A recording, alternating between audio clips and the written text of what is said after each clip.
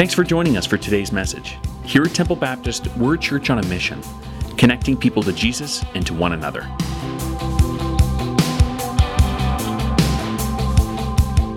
1 Peter chapter 1.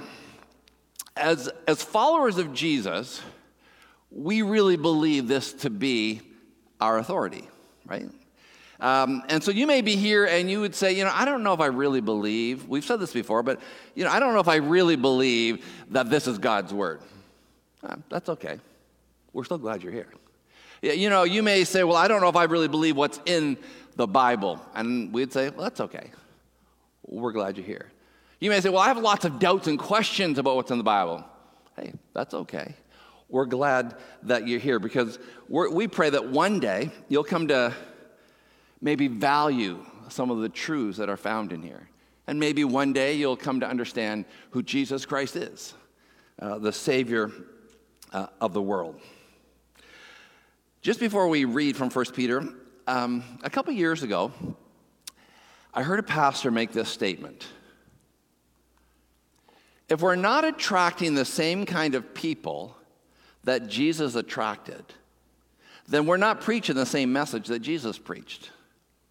And I read that, and it made me actually stop in my tracks. I was like, I got to think about that. If we're not attracting the same kind of people that Jesus attracted, then we're not preaching the same message that Jesus preached. What in the world could that possibly mean? When he made that statement, I was kind of wrestling through that. And I began to think, is the world hearing something different from the church than what Jesus was saying? Because, oftentimes maybe churches may be more pleasing to the people that actually ran from Jesus. Because there was a whole group of people in the New Testament, when you read about his life, they were frustrated with Jesus. They doubted Jesus. They were always questioning Jesus. And you know who it was that was doing that? It was the clean, it was the moral, it was the self-righteous. And for some, Jesus was just a little too radical. He was a little too dangerous, a little too unconventional. And so what kind of people were attracted to Jesus? When I think that through, are those the same people that want to hang out with us? Because Jesus, obviously, he attracted the rich and the poor, the religious, the non-religious, the social outcasts, and the social elite. And they all became very aware of their sin. But then Jesus was proclaiming this amazing grace of God, this amazing forgiving grace of God. And so as we read through the Bible, we come to the conclusion it tells one story. Lots of scriptures, lots of Bible verses, but it actually tells one story, the story of God's amazing grace coming to sinful men because of Jesus Christ. See, Jesus is the hero of the Bible. He's the one that all of the scriptures speak about. The Bible is not a divine self-help book that helps you get your best life ever. That's not what it is. That's not the Bible. The Bible is foremost as a revelation of the one who came to do for us what we could not do for ourselves. And the Bible is not primarily what we have to do. It's primarily about what Jesus has done for us. And if we don't understand that when we read the Bible, we'll end up reading it very moralistically, very legalistically. And so that's why it's really important to understand as we read the scripture, this is about Christ, not about us. It is about this amazing grace of God. And it's true, we've described it many ways. It's scandalous, it's undomesticated, it's uncontrollable, and yet it's the one thing that is needed to set you and I free. The amazing grace of God. With that, turn to 1 Peter. I'm sure you're probably already there by now. I have it on the screen for those who don't have your Bibles with you. Let's read through it. Since you call on a Father who judges each person's work impartially, live out your time as foreigners here in reverent fear. For you know that it was not with perishable things such as silver or gold that you were redeemed from the empty way of life handed down to you from your ancestors, but with the precious blood of Christ, a lamb without blemish or defect.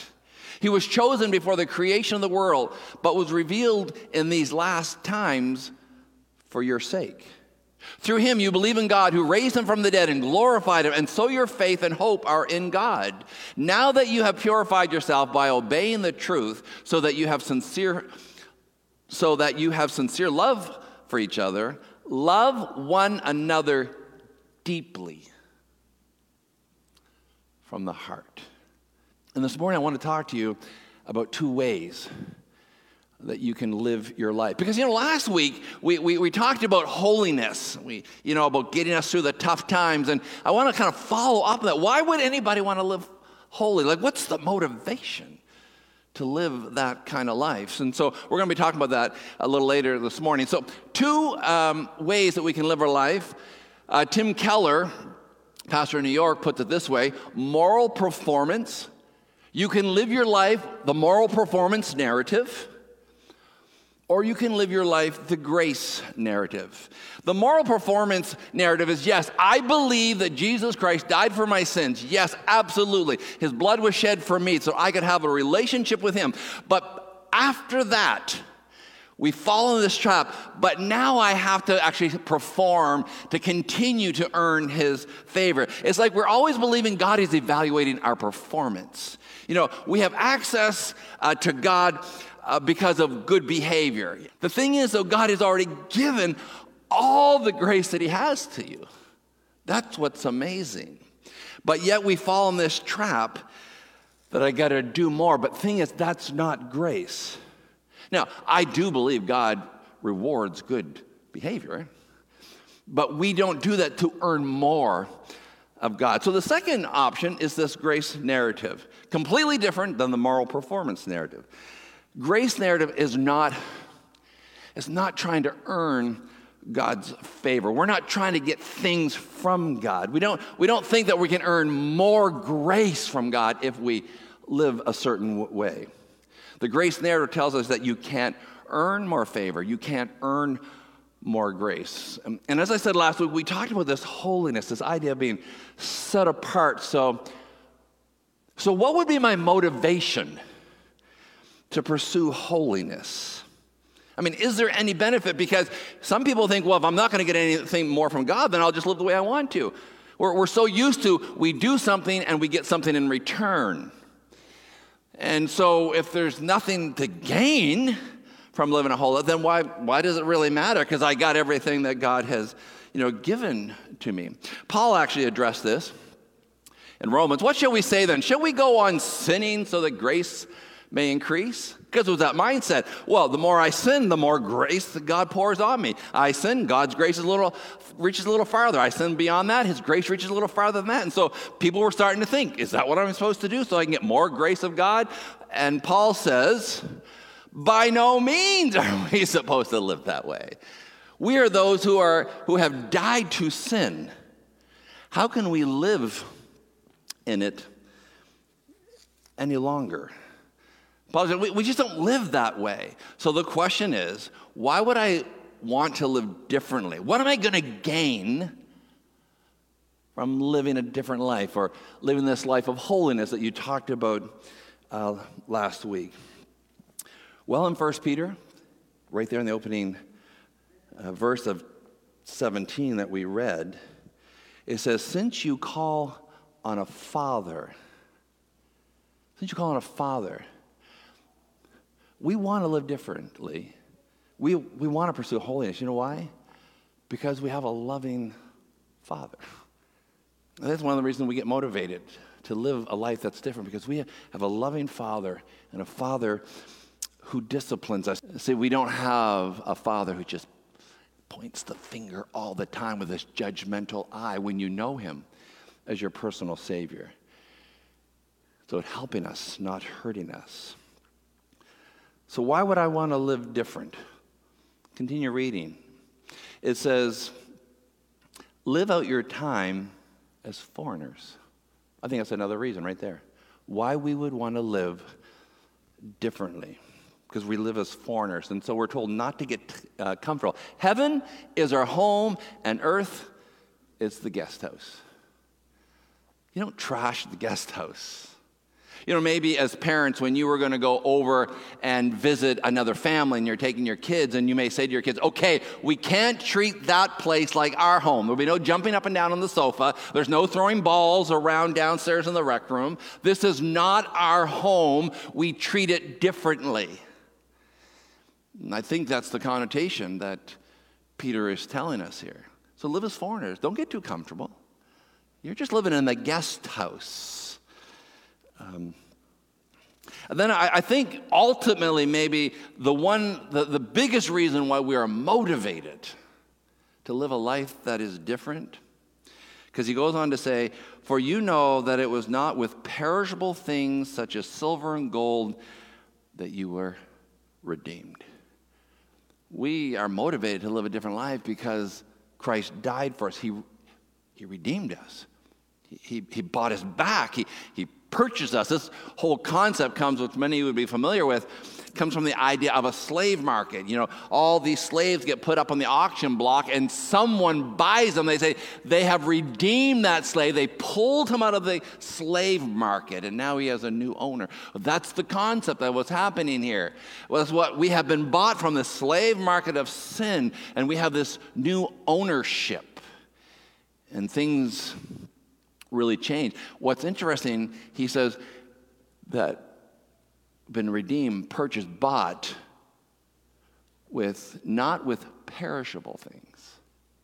So we understand perishable things, and Peter says we haven't been bought that with perishable things, like silver and gold, which we normally think that is something that lasts forever. And he says we've been bought from an empty way of life. If people followed you around, what would they say you live for? What do they would say you live for? It's amazing to see what people live for. Some people live just for the weekend. I did construction for 3 summers in a row while I was going through college. And every Friday, just happened to be how it worked, but every Friday the paycheck would come. About 4:30 in the afternoon, 5 o'clock, it was time over. People would head out, and they knew. The guys I worked with, they just lived for the weekend. Some of them would go pick up their girlfriend, and they would, go and kind of party for the weekend. Usually the partying involved a lot of drinking, and of course Monday morning, the evidence was on their face. They lived for the weekend. What do you live for? Your job? Your reputation?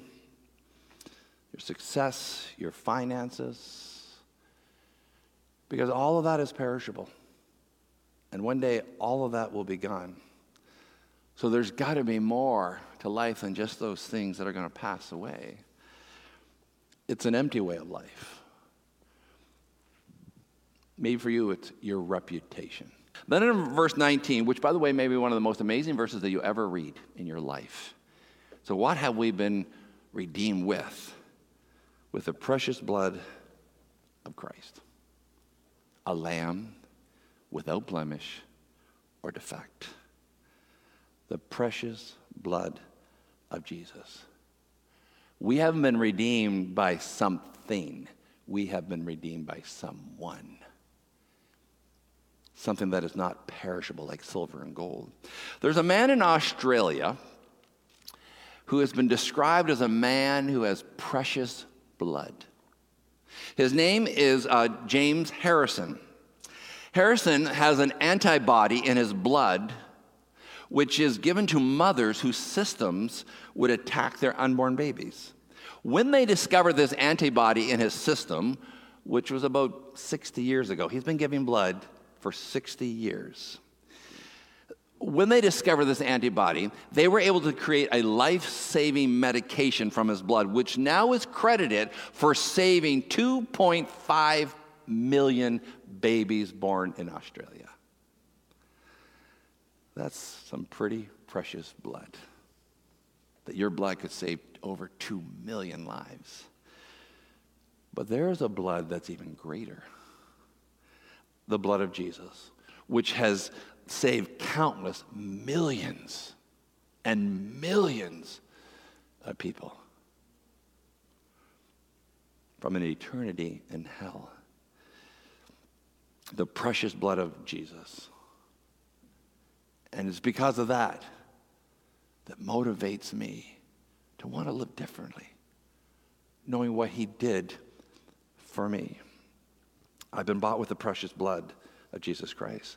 Then as I just read it, the verse goes on to describe that he was perfect without defect. Those living in this culture would completely understand that, because in the Old Testament sacrificial system, when you sinned, you'd have to sacrifice an animal, and the most common was a lamb. And it said you had to bring one without blemish, with no defects. In other words, you couldn't bring a lamb who was blind in one eye. You couldn't bring a lamb who was kind of tilting on the side. You couldn't bring a lamb that was sick. You had to bring your very best, and the very best would be sacrificed, and all it ever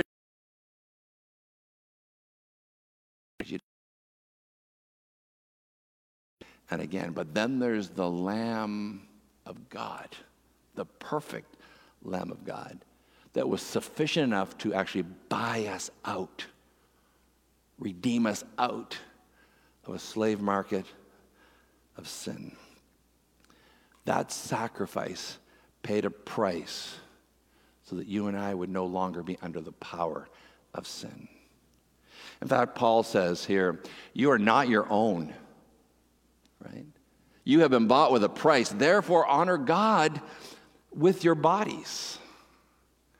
One of the reasons we're motivated to live a life that is different is because we have a loving Father, because we have a Father who disciplines us, because this is not our home, we're just passing through. We're motivated to live differently because of what Jesus Christ did for us on the cross.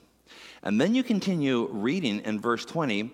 He was chosen before the creation of the world. This wasn't his second plan. This was not plan B. This wasn't like a last-ditch effort. It's not like God woke up one morning and went, oh my goodness, I didn't realize those people would do that.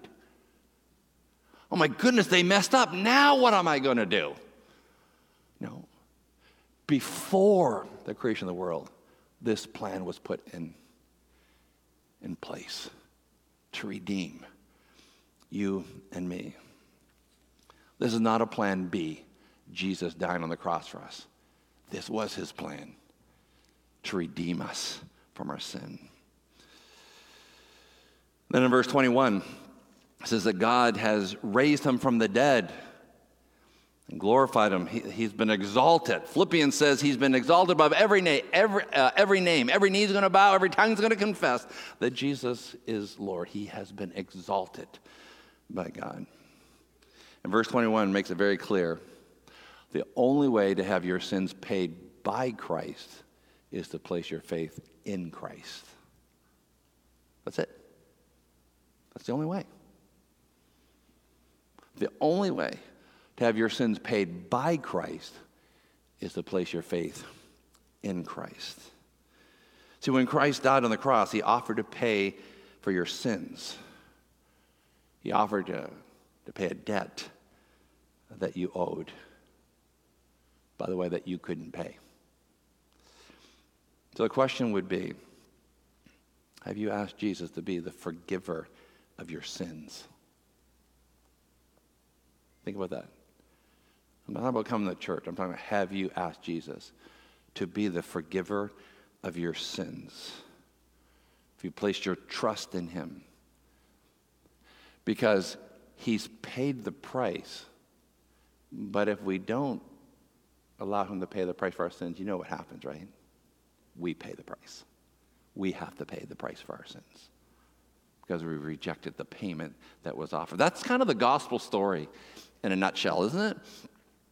That there's bad news, but there's good news. Bad news is you owe a debt that you cannot pay. That's the reality. We all have a debt that there's no way we could pay. But the good news is Jesus paid the debt that we owed. He paid the debt that he didn't owe, but we owed.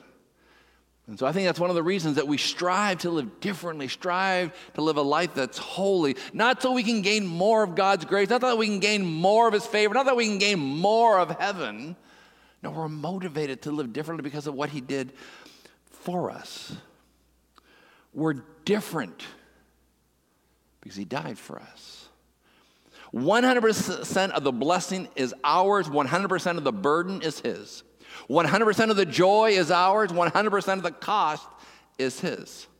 And because of that, because of what Christ has done for us, I think it does make us want to live differently. We treat money differently. We look at our marriages differently. We choose entertainment differently. We handle struggles differently. We treat time differently. We treat our kids differently. We look at what God commands us to do differently.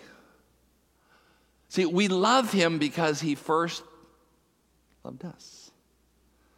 We want to obey. We long to obey. And so one of the reasons that we're motivated, I think, as followers of Jesus to live differently is because we do have a loving Father. And we do have a Father who wants the best for us. And so he'll correct us along the way because he's not looking to hurt us. He wants to help us. I think we're motivated to live differently because we know we're just passing through this life. We're just in the guest house. We're not home yet. I think we're motivated to live differently too because Jesus purchased us out of a slave market of sin. He redeemed us. He paid that debt that you and I could never pay for ourselves. He went ahead and paid it. And because of all of that, the conclusion is right there in verse 22. Now that you have purified yourself by obeying the truth, so that you have sincere love for each other, love one another deeply from the heart. The natural consequence of living a grace narrative is love. They will know you're a Christian by how often you attend church. No. They will know that you're a Christian by how much money you give. No. Scripture says, they'll know you're a follower of mine by the way you love one another. So he says, love deeply.